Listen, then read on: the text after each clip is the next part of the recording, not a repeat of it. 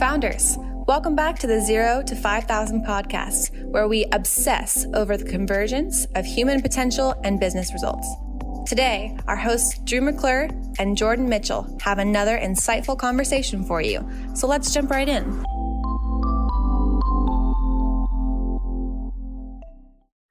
Okay, founders, welcome back to the podcast. Today, I'm sitting down with Vishal Sunak, CEO and founder of LinkSquares. LinkSquares is the company behind the fastest growing AI-powered contracting platform for legal teams. Named among the 2020 Gartner Cool Vendors for Contract Lifecycle Management and Advanced Contract Analytics, LinkSquares is used by more than 600 plus legal teams. From graduating with a BS in engineering from Northeastern University and an MS from WPI, Vishal has gone on to accomplish a lot. Vishal is widely recognized as a change agent in the legal tech space, where he has worked tirelessly to improve outcomes for legal teams while elevating their visibility within the enterprise. In 2021, Vishal was named an Ernst & Young Entrepreneur of the Year and achieved Inc. 5000 status for LinkSquares in 2021. Here to share all that experience and knowledge is Vishal. So Vishal, thank you for being here, my friend. Hey, Drew. Thanks for having me. We had a lot of mouthfuls there. You're going to have to help me. We took our stab at kind of understanding your journey and who you are and how you did this, but take us back. How did this company get started? Yeah, my co-founder and I were working at a tech company in Boston, and that is a smaller company, private company, right? Got bought by a bigger private company. And so there was this kind of transaction that occurred. During the transaction, like bigger companies ask their target, right, the company they're buying, lots of questions. And one of those questions was centered around contracts, like what did we agree to with having thousands and thousands of customers? Like, could we move their data off of the data center that you're using, and what we need to migrate them to for like cost cutting and things like that? And so it really shined a light on contracts as being so vital. It's so vital to like really everything: how you do business with vendors, how you do business with suppliers, how you do business with customers, and it's all contained in these documents, right? And the ability to know what's inside these documents is so crazy hard, because you can take third-party paper, right? So that's not your contract. You're actually using someone else's contract. Like bigger companies do that to smaller companies all the time. Then you can have your contract, like a services agreement or a terms of service to use a SaaS product, and it can get negotiated. So it's just a little bit different, and there could be differences in major points. And so we struggled to produce the answers to the company that was buying us, right? And it was a light bulb moment that said, well, we're not that different. We're a Series B venture-backed company experiencing high growth with thousands of customers. Well, who else is out there feeling the same sort of pain? That's how we got started. I love that. So you had a company that you were exiting. In the exiting process, you saw a problem that you imagined, many people must be experiencing. Where did you go from there? Like, how did you actually go about solving that that problem you saw? Yeah, and so we were eventually kind of obsessed with the idea around like knowing what's inside executed contracts, right? These are things you've already signed up to, right, and signed up for as a business. Enough people that were like mentors of us and just smart folks started nudging us towards this role inside of a company that Backupify, the company I worked at, and my co-founder, we just worked there, right? We didn't have a general counsel, which means we didn't have an in-house legal team. But enough people were like, hey, you know what? At bigger companies, the general counsel is actually responsible for this.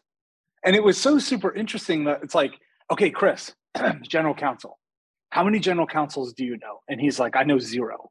And I was like, I know 0 also. So we did the only sensible thing, which was buy 25,000 emails of general counsels that we mined off LinkedIn through a great team. I think they're in Pakistan or something. Perfect. And we paid, I don't know, 50 cents a record or whatever. We spent $12,000 and we bought these names of general counsels. And then we wrote a 4-email sequence.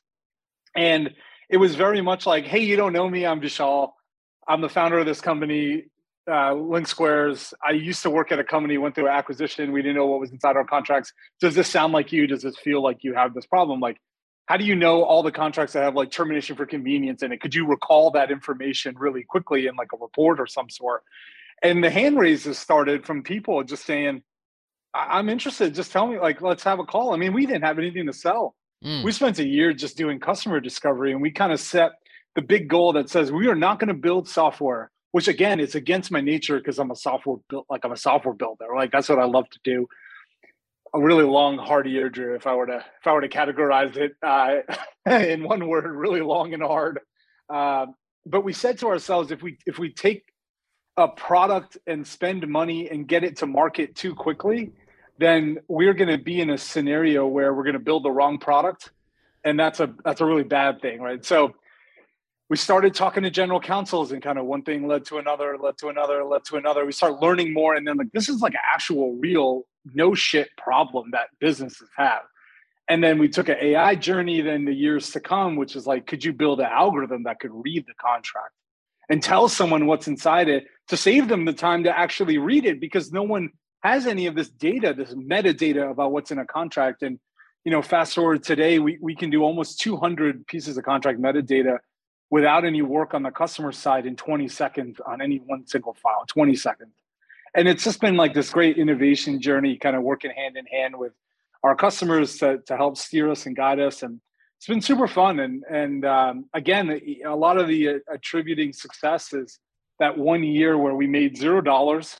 We both quit our jobs. It was like a really long, hard year. Both of our girlfriends at the time then turned into our wives. And so we still go back and recall those on some nights, maybe over a bottle of wine, where it was like, remember how hard those days were? Like we were just fumbling in the dark looking for a door handle.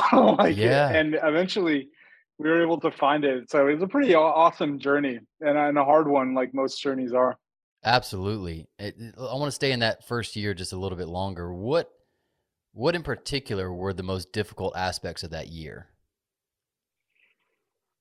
Kind of the good calls were like inching you closer, and like the calls that weren't as productive were like kind of make you question, like, what are you doing with your life? Right? Like, Yeah. and I think so much of the early stage founder journey is got to be centered around like your own personal burn rate. Like, it's like, are you in a situation where your life, or like you could either like live on your savings somehow, or like, I don't know, get a part-time job driving Uber at night, and just kind of being like, how long can you last before you know what you need to do? And for us, I think that was right around 9, 10 months where the cash flow started becoming an issue. But we were able to kind of hang out there and hang in there to be able to learn. And so lots of moments where like, okay, 1 out of 10 people are synthesizing what we're saying, and we're showing them charts and maybe little clickable prototypes, and people are like, yeah, no, I get it. If I squint sideways and kind of understand it, I think I get it. And it's been so interesting to watch now that like, half the people we talk to in a sales engagement, they're like, yep, I know about the company, I know about this space, I know what you're doing. And that's like, you build a brand eventually, but when you get started, you have nothing. I Yeah. mean, you could either exist or not exist, and the market really, has no preference, because you're just like nothing, right? And you start really from nothing. And then it's been such a joy to have, such an incredible like marketing team also now, like pushing the brand out of Link Squares at like a massive scale. And it's just been one of these rewarding things. I'll always look back at that time and say like, wow, we did it. Yeah, we did it. I don't know what will happen in the future, but we really did it. We did something we set out to do, which is, it's incredible. That's been the most incredible rewarding part of it. Yeah. Yeah. Being around my own business and then now being around so many founders, it does feel like a miracle when one makes it. Whether the miracle was they didn't give up, or the miracle was that the thing came together in time before they ran out of cash, like it really is kind of a special journey. And you mentioned a few things that I think are critical for the people listening. One is you really took your time in doing your own discovery and Yeah. making sure that if you were going to build something, that you actually had a real problem that you understood and that you were even understanding the solution to it. But then the second challenge is once you got that information, you also then had to educate the market, right? Where they're educating you first, and then you're having to educate them to, Right. hey, this exists, and this is what we have for you, and this is what we've created. Do you like this? Yeah. Talk to me about that a little bit. Yeah. I mean, I think people who have never done this, they may have a different perception of how do you do it, right? In the early days, but day 0, day 10, right? which is you take a problem, you build a solution, you go and approach customers with a solution, right? But that's like a path of failure. And knowing that it's like you have a problem, you go to the customer first just to validate it. Like, do you agree with me? Do I understand you? Do I understand what you're trying to solve for? I only work in B2B companies because I don't know anything about what consumers do. I don't even know what I buy. I don't even know how I buy things, whatever. Like, yeah. So from a B2B standpoint, it's really like, how well do you know your buyer? Like, do you know what their motivations are? Do you know how they were trained, educated? Do you know how they think of themselves? Do you know what they're trying to accomplish in their role? Do you know, are they on the power line of the executive team? Are they above it or below it? Or are they in the good graces of the CEO and the CFO? Like, how do they even use a general counsel? I mean, we didn't even know, but that's the level of detail you have to really, your ideal customer profile, your ideal customer persona. You have to spend so much time just continually validating that I understand you. And so like maybe the first 25 calls, we were just picking up on these tidbits of like dealing with third-party paper and negotiations and projects where I have to go and look at 5,000 documents manually and dump it into a spreadsheet and to produce some answer for an audit or produce an answer to, because my CFO said so, right? And then it was like, after you get through that, then the next 25 calls, it's like you're showing up and you're just like talking the language. It's like, hey, I've learned some Mandarin Chinese. Like, I'm not a fluent speaker, like, but I can hang in there with like conversational phrases, like where's the bathroom and how do you get a beer and I want to order chicken off the menu. It's like you just start to get better at speaking Mandarin Chinese, and then by the time you talk to 100 people, like you're on the call and just saying like, oh, how do you deal with third-party paper? And like how do you deal with like internal audits of contracts? And how do you get access to this information today? And it just spirals on itself because you just kept on learning, and then you're refining your pitches. And then eventually it's just like, build software now. Like, okay, here's all the problems. Here's, let's go now product manage, like what solution space can solve these problems. And thinking about Henry Ford, right? People wanted faster horses. They didn't want a car, right? And so then it's like, where can we use innovation? Which is like, in our case, was like AI. Like a machine learning algorithm could read this contract for you. Like it could, like hypothetically, that's something that exists. That's language processing, right? Natural language processing. And I attribute some of that to just like, I have a curious mind. Like I'm a technologist. Like I studied engineering in college. Like it's like, I have that part of my brain where I'm just like, oh, NLP, I'll just start reading about it every night. And then it's like, okay, well, it hypothetically could work. It's an academic topic. All right, now how do you turn it into a product? And that's been like some of the fun that we've had over the last couple of years. I love it. I resonate a lot with that. I told you a little bit about our background before we got on the podcast, but when we started this podcast, we were forced to get clarity on a lot of things. When we lost a good bit of our business overnight with the lockdowns, we realized some of the vulnerabilities that our business had. And one was not a very clear target. We had a wide variety of clients. So we had Fortune 500 giant companies. We had the solopreneur that we were supporting. And then we had some fast growing companies. And we looked at them and said, who's our favorite? Who do we feel most positioned to help? And it was the fast growing company. And then we realized, well, because we've been spread out, we only have a limited knowledge of really the ins and outs of all the questions you were talking about. And so we started this podcast. And like you said, after like 25 interviews, I was like, I think I kind of get how they think and what their issues are. And then by like the 50th interview, I was able to start to talk to them in a way that they kept saying, that's it.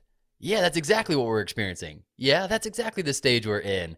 And I felt unbelievable. Like you said, it was like you were speaking that language. You had insider knowledge. And it made me think of, who's the guy that wrote the negotiation book, Never Split the Difference? Chris Voss. He talks about anytime you can articulate to someone the world as they see it or their perspective, and you get them to say, that's right, there's an immediate connection they feel with you. There's this bond of like, you get me, right? Yeah. And to be able to have that with a customer is unbelievable, I would imagine. I think Chris Voss is so great. His masterclass is so great. And watching his masterclass, let's talk about like negotiations and stuff like that. But you're absolutely right. And I got it. Like 99% of those conversations never led to $1 of revenue. Right. but it led to like the foundation of thousands of other conversations. And then we started hiring people to come in the business, and it's like, here's what we know. This could be like, 75% of it is right, or 50% of it is right. It's not zero. Here's what we know. And then it was like, here's what we know. And also we've got 10 customers paying us. And it's like, okay, we can get to 10, we can get to 100, and then you get to 100, you can get to 500, and get to 500. And now we still believe it. We can get to 1,000 customers because we just figured out, did the hard stuff. That's the hard stuff. The hard things about hard things is like, in this world, is like doing the things that set yourself up to have product market fit. And when it's not working, it's like, how many assumptions did you make that you didn't validate? You have to validate every single assumption that you have, and you have to have only more data points. Statistical significance, right? That's the engineering. That's the scientific method kind of term. Is you have to gain statistical significance over time, where the statistical significance actually gives you the confidence that, okay, now I'm going to go spend whatever money I don't have that's coming out of a 401k or some savings account to go and build this product on my own dime, right? Yeah. Even though we raised $161.5 million through 5 rounds of venture capital, like eventually it started with just like, I borrowed $25,000 from my dad. Well, I didn't borrow it. I mean, he was like, okay, well, take it. Then, we'll work it out later. And that's how we got started. And then, wow. And then it was just like, it went from there. So it's just like so important to, as people listening to this, it's like, you rush to the solution and you don't know for sure. You're going to just waste time. You're going to waste money, time you may not have. Yeah. Money you may not, definitely probably don't have, right? So the thing I find difficult with that, and it feels like a personality issue, is many entrepreneurs are hard chargers. They want to be there yesterday. They have a vision. They want to go accomplish the vision. Exactly. And the idea of slowing down and taking time to validate and all that kind of stuff just sounds painstakingly boring or slow. And logically, we know in many ways we have to slow down to speed up, right? Yep. But it feels like an opposite energy. Did you experience that of like, I just want to press go. I just want to go get revenue. And totally. I remember we used to show up at this co-working space. We used to drudge in there Monday morning, and it's been like a long week, and we didn't make the progress we wanted. And it's just like, all right, man. All right, Chris, my co-founder, still with me here at Link Square, is like, all right, man, we got to go back at it now. Like, and I, I'm a diehard, like, New England Patriots fan. I've grown up in New England my whole life, and like they're my favorite sports team out of all the sports teams. Go Celtics, though, kind of in the finals. So boys in the finals. But but it's like you learn about, like, Belichick. You learn about what he, how he talks about it. It's like, well, you got to prove it every week. Got to have a short memory. It's like, you threw a pick. All right, it's not the end of the world. We got to keep going, right? Something didn't work the way that we want, right? It's like we're on to the next week. You have to be on to the next week. And if all these journeys that are worth doing, they're so hard in the early stage. They're just they're impossibly hard. They're set up that way to be impossibly hard. And eventually, like what you said in the initial part, it's like the people who don't give up and they keep learning and keep changing and keep redoing their assumptions list, they're the people that make it, right? Yeah. And the hardest work of now, we have 300 employees, and we'll probably have 500 employees by the end of the year. Like, we're doing almost 25 million of annual recurring revenue. Like, how many companies have done that? We did 1 to 10 in 2 years, like 1 to 10 million ARR in 2 years. Like, it's all underpinned on the fact that we solved the right problem in the early days, and we're still at the same thing. Like, now that is cemented. It is never to be broken, like that fundamental understanding of who this buyer is and what they need. And we just got better at building on top of that cement. Yeah. All right. So that I want to play a game, not really a game, but like almost like a creative exercise. If you were to look at the story of going from just you and a co-founder to now 300 employees, how my brain works is I almost see it as chapters. Like, you already mentioned a chapter. Maybe it was the first 2 years. That chapter was going from 0 to 10 million. And you go from maybe 2 founders to 10 people, and then 10 to 25. Like, take me through some of the chapters as you see it of going from just the 2 of you to 300 people and 25 million in revenue. the 1 to 10 million journey actually has many chapters that are really fascinating. So the first chapter is the chapter 0, which is just the founders like just grinding it out, trying to learn. The next chapter was like we started having customers, and we had like 5 at the end of year 1, and we had 25 at the end of year 2. And then that was the second kind of phase, is the journey to 1 million of ARR, annual recurring revenue. And what it took just to get there is like Chris and I running sales. Like, luckily my co-founder had actually worked in sales kind of teams and had that was like the right brain, left brain. Like I was the tech guy and he was the sales account management guy. And we just kind of glued together and said, we're just going to make it work. And getting to 1 million ARR was just like, whoa, this is really great. How many people were on the team at that point? Maybe 20 people, 15, 20 people. Okay. We had then raised $4.8 million seed round, and we had done like an angel round before, like 1.6 million or like $2 million bucks. And then we did the real VC round, 4.8 million, showing like, hey, we almost have 1 million at ARR. We have 30 customers or whatever, right? This thing is real. Like it can keep going. Like again, you just know more than when you started. It's 2 years later, you just know more, right? The year, it was 2019, we added 124 new customers. Whoa. And we went 1 to 4 million in 1 year. And it was super natural. Like I had hired my VP of sales, Steve, who's now a CRO of the company. And he had come in and he had kind of brought in some fresh talent on the sales team and people that he kind of handpicked. And it just started happening. And the product was kind of getting to like a maturity place. And the AI was like, became very real. It started actually working. Like, hey, we could do 10 values out of the box algorithmically. And like, effective date and who the parties are. And does it auto renew? It's like great. And that year was just super natural. And you learned in that year that like things just started breaking. Like the way we did onboardings was just breaking. We got 50 customers to onboard this month. It's like we had only ever onboarded like 10. So then you start learning about scale, right? Like doing things at like 3 times the size that you used to do them at. You used to onboard 9 customers a month. Now you're onboarding 27 customers a month. You're onboarding 30 customers a month. And the underpinning in which you had an assumption that this technology that does our onboarding behind the scenes would keep scaling and working to infinity, that breaks.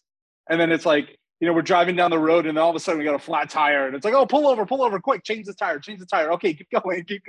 Right. And then it eventually, like, you can't even stop. You're like changing a car tire while the tire is, still spinning. So then you become just better at, okay, don't dip your elbow down on the cement. Otherwise you're going to take off 2 inches of your elbow that you might need. And you just get better at just solving problems quick, right? And it's chaos, right? It's just like that whole chapter. Like if I were to name that chapter is like chaos, like good chaos, but still chaos. And long days, you're just doing everything you can. And then the next year kind of, we doubled again. Like we went like 4 to 8 million. And then I had raised $15 million in Series A and we get more people coming in. Right. Then eventually it's just like, what part of the business needs a human being to own it? Let's go and hire someone to own that part so that we can cut off like another 10% of our workday.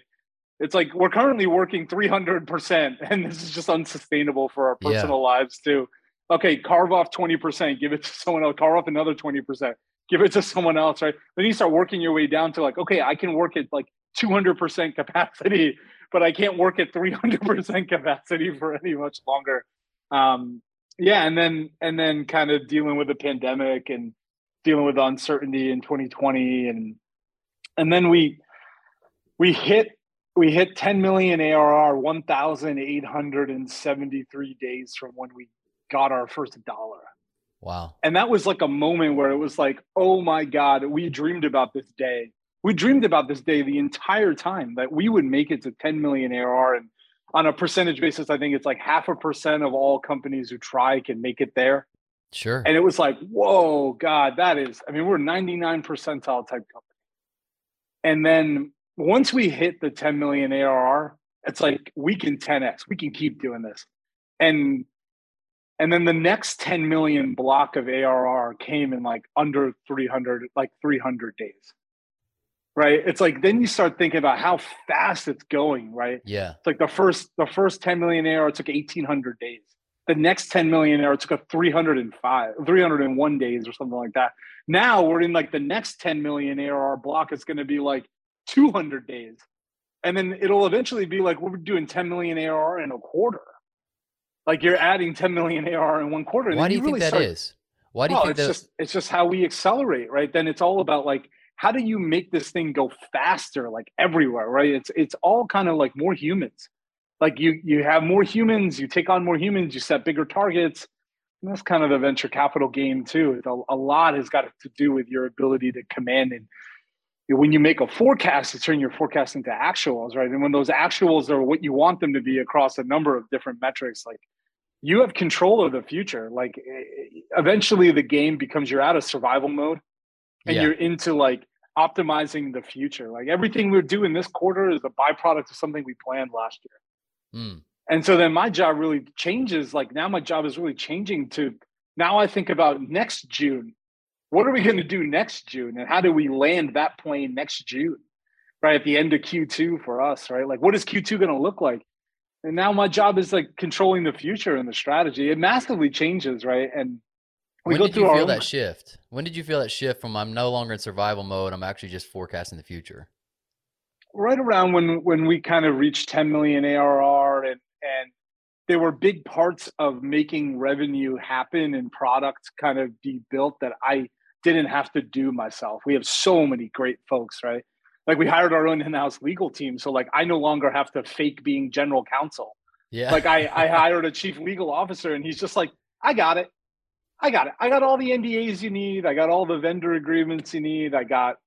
I'll just do it. I mean, I just do this professionally. And I'm like, okay, you need my help? And he's like, no, I'm good, man. You go do something else. And it was like, okay, cool. Well, that's great. I don't have to fake being our general counsel with like, an outside counsel, helping us do red lines because a lot of our deals we have to do red lines on negotiating against the lawyers. But that was that. And eventually, like, the sales team had seen every variation of order form we ever had to make, every play that we had to run, like they know how to do, 14-month deals for the price of 12 and how to do that in our Salesforce and get all the, line items correct and the discounts and whatever. Like, then eventually it's just like, well, we don't even show up for order forms anymore. And I was like, well, that's great. I've trained enough people. They've seen every variation and I've solved every variation with them. And it's like you train someone up to take the job over and then you give it to them and then I go and do something else. Right. And that when it really became like, this quarter is ending. I haven't negotiated one deal. I haven't helped on one order form. And then eventually it's like security questionnaires and the security process of buying. It's like we then eventually trained people up. My CTO and I used to do the security pieces for years. Then it's like all three of these components, red lines, order forms, security, we no longer have to do. And that's when it was really like, okay, hey, it's happening without me. I'm just gonna kind of roll. But I'm here if you need me. But I'm just like, I'm cool. Like, I'm just going to let you all do your thing. Like, text me if you need me. Call me if it's urgent. But you got it. And that was that was a great moment to just know that people got it. And they're working as hard as the founders and the founding team has worked. And that has really been the joy. It's been incredible to see. How do you know? So rewarding. How do you know? And I know you probably didn't know at the moment, but looking back, how do you know when it's time for you to delegate, when it's time for you to no longer be the critical piece that's doing the sales, that's doing the legal work? What's the indicator to you? Well, the business performs in a year period. And for us, that was, raising more money. And raising more money buys you luxuries, right? And then when you didn't have $15 million in the bank account and now you have it, it's like, what are the people we need to hire that can help us go further in a deeper subject matter expertise? And they could run a customer success strategy better than us just kind of dreaming up what great customer success is and being in survival mode. And so you don't do it all at once. Like you chip away at it, right? Like, I was kind of like hiring one executive at a time, right? Like I hired my CTO first. He was the first executive land, right? And so my co-founder and my CTO, and then I hired a product manager that eventually became the top person in the entire company, right? But he grew up in the company over 5 years, right? Domain knowledge. And, then we hired, a CMO to run marketing. And then, we had hired a VP of sales before and a CMO to run marketing. And then, then it's like, okay, great. Well, we're not going to be able to raise, $40 million or $15 million from real VCs without a CFO that Mm, that has all the answers to gap revenue and accounting and SaaS accounting and sales tax and all this stuff. It's like, okay, hire a CFO and you just kind of build the squad. And my job is like Danny Ocean. Like I'm supposed to put together the squad to rob the casino, right? I get to play Danny Ocean, and that's so wonderful. Like it's now wonderful that they're the ones doing the work. They're the ones, in the Ocean's 11 movie, wiring the EMP that they got the electricity and hiding in the box, and yeah, it's great. And I can kind of just that's a see great them and analogy. support them. And my job as CEO now has massively changed. Like I only focus on what is important. I just drive the what in the company. What do we need to do? What do our metrics need to look at? What does the product need to evolve to? What are we hearing in the market? What headwinds are we getting? What tailwinds are pushing us? Like I'm responsible for the what and Mm, communicating the what very concretely. Hey, what on this year? What on this quarter? What on this month? They already know all that stuff anyways, so we build a plan together, and then never tell anyone how to do the how, because I did my job. I hired 6 7 experts who worked for me on the exec team. They went and hired their own experts. So I don't need to prescribe the how. yeah, We can debug if someone's how to solve something is not working. I can ask questions, I can help break ties, I can help cheerlead and coach, and hey, this thing sucked, it didn't go the way we wanted, what can we do, what do we learn? Like my job is not the what anymore. And it's like it changes. It changes from like you're doing everything, you're the what and the how. You spend a lot more time on the how in the early days because it's just chaos and survival mode. And you kind of transitioned into the what now. Like, it's like I just think about the future and I think about what's important and let that get out of the way. That's a big thing. Just get so out of the good. way. That's Get so out of the good. way. I got one question for you that's kind of relevant to the current times we're in before we dive into the lightning round, but I'm curious at what you think we could learn about what's happening in the tech scene right now. There's a lot of blood in the water.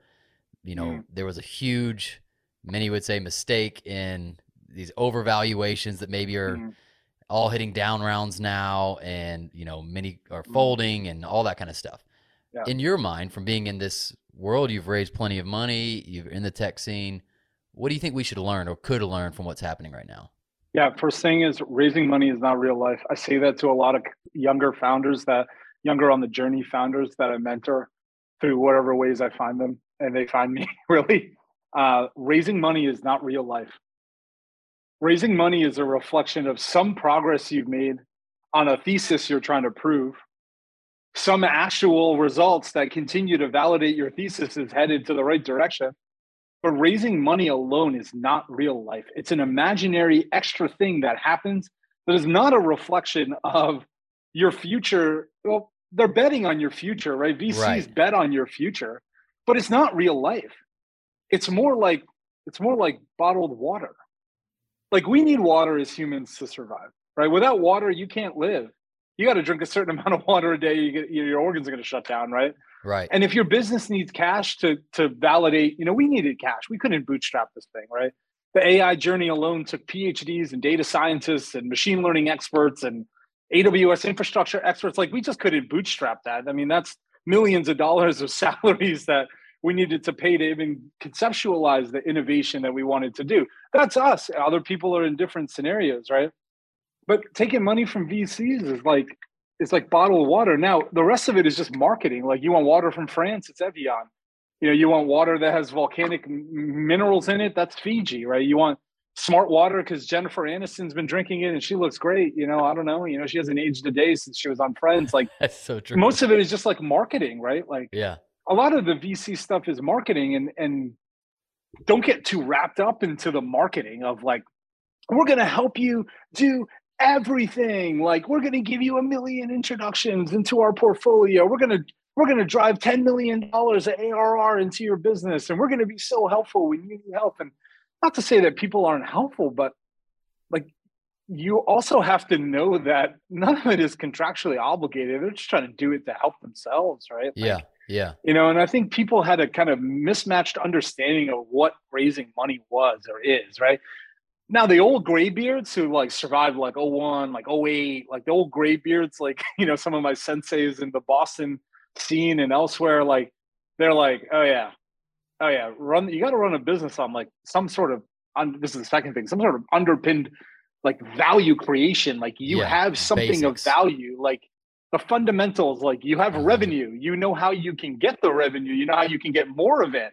You know how much it costs. You spend $1 in sales and marketing to generate $1 of revenue. How much, like, what is that? Like, Yep. I think a lot of people lost sight of underneath the venture capital sheen, the velour of the venture capital, the calf leather, like below it is just a slab of concrete that is like unit economics, like CAC payback. It's burn rate. It's efficiency of your sales program. It's your percentage that you spend on R&D as it relates to how much revenue you have. Like, I think people lost sight of all of that.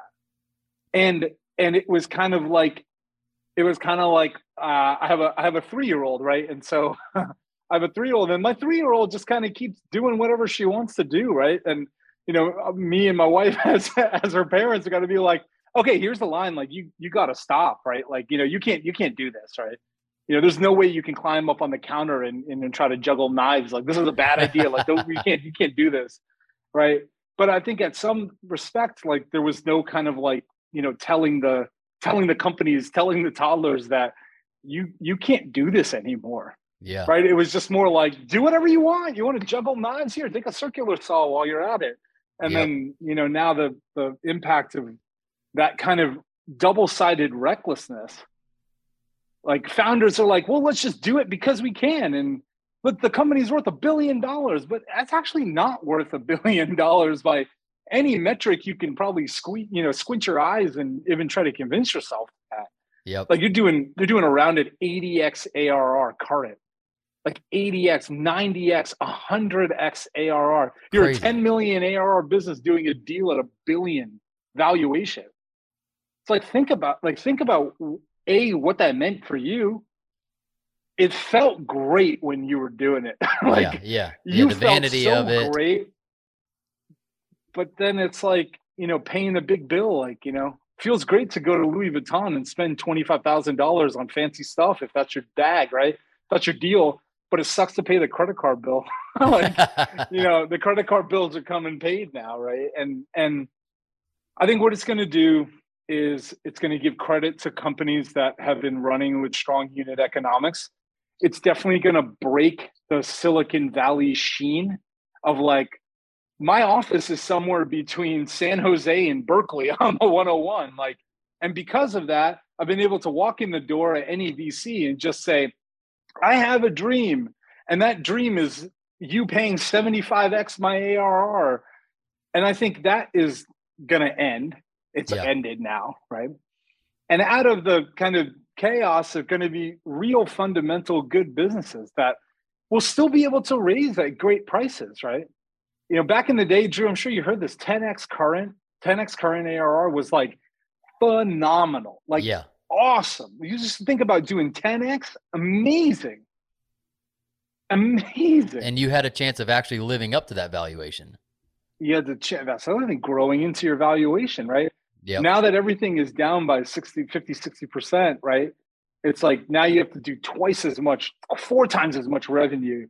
And it's just going to create scenarios where, like, companies like Instacart and BlockFi, like they are now preemptively downgrading their valuation. Like Instacart is trying to go public, but they can't go public at, I don't know, whatever it was, 40 billion of valuation. They're actually preemptively downgrading themselves, like, 27 or 25, whatever the article, I may get the numbers wrong. So Instacart folks, sorry if I butchered your statistics, but it's super interesting. Like the companies that are like, well, hey, it is what it is. We want to stay around and survive. So we're going to kind of preemptively cut our hand off now and say, I'm sorry.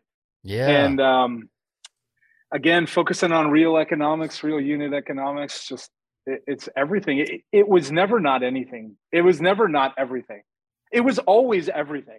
It's just people got too obsessed with, this water is like, getting very expensive. But, at the end of the day, this is like everyone just has capital they're trying to give you. Yeah.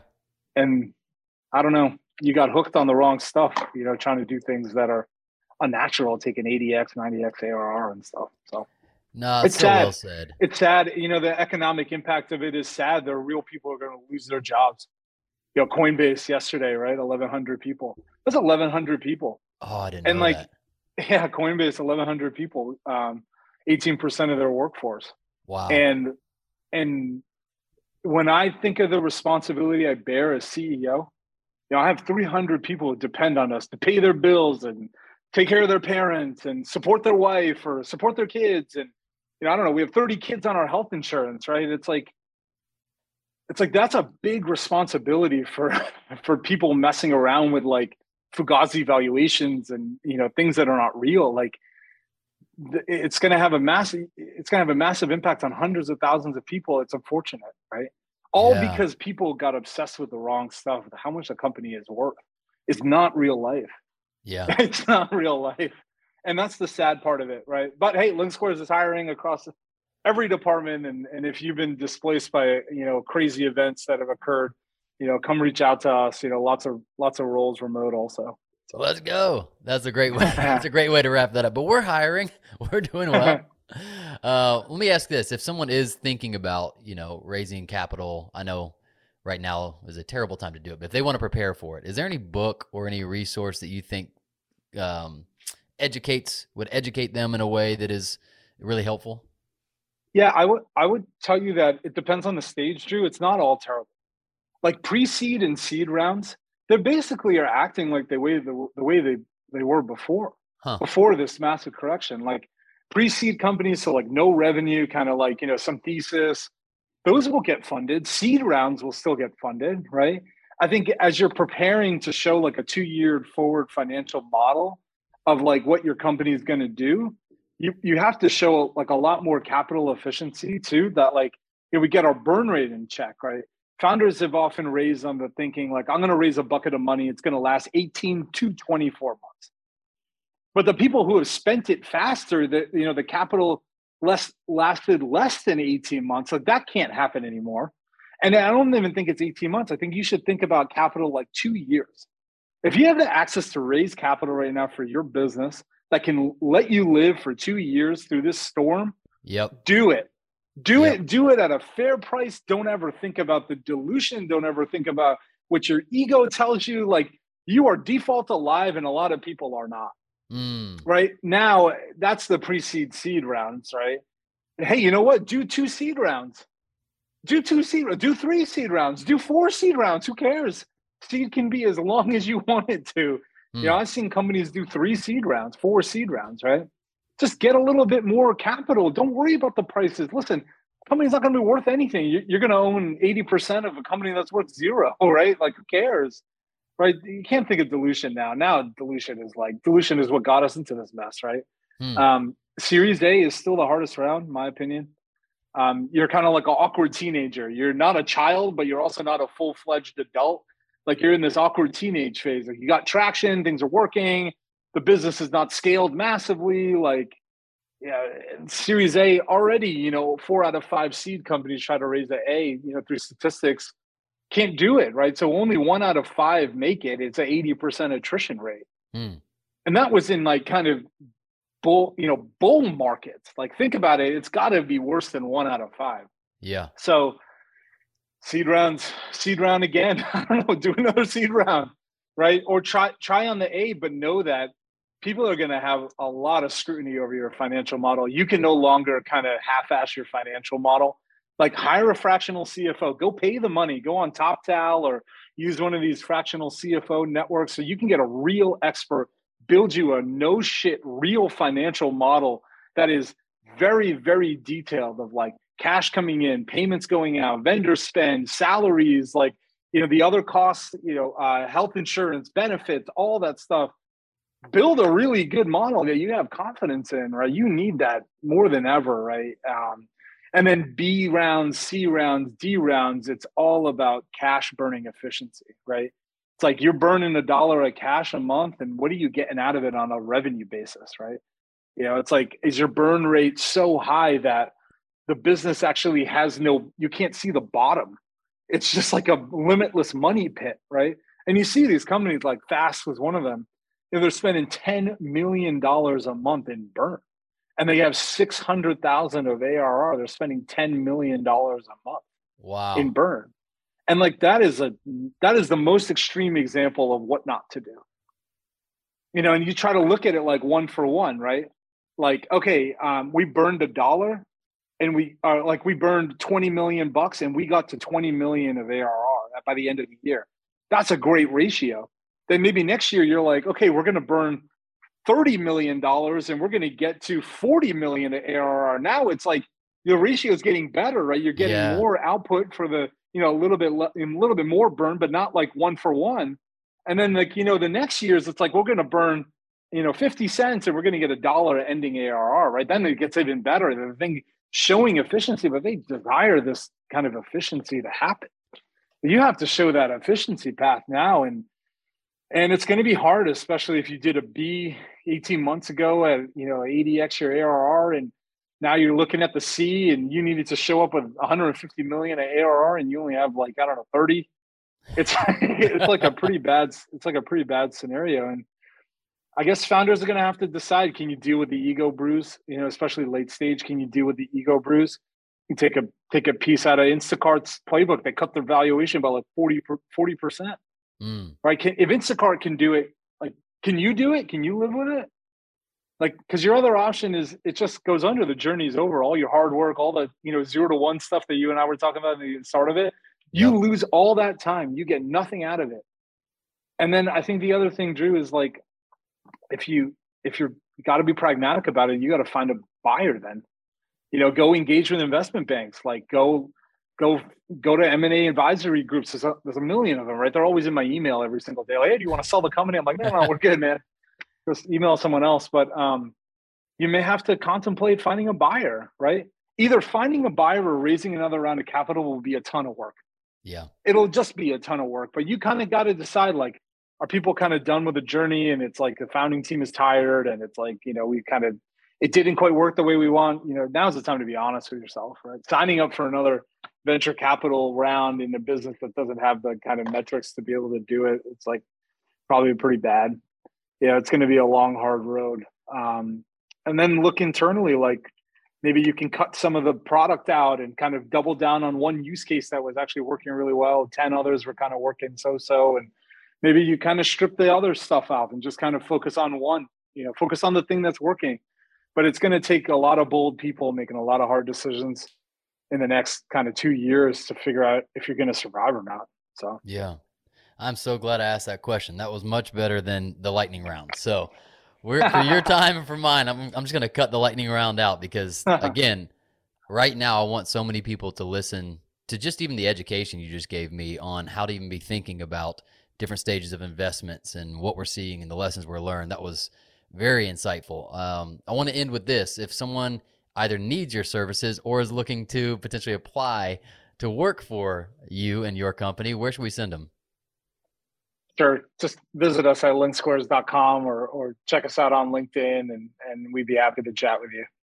Heck yeah. Well, Vishal, this has been great, my friend. Thank you for making time and sharing your wisdom with us. Thank you for having me, Drew. Take care. Founders, thanks for listening. We hope you enjoyed it.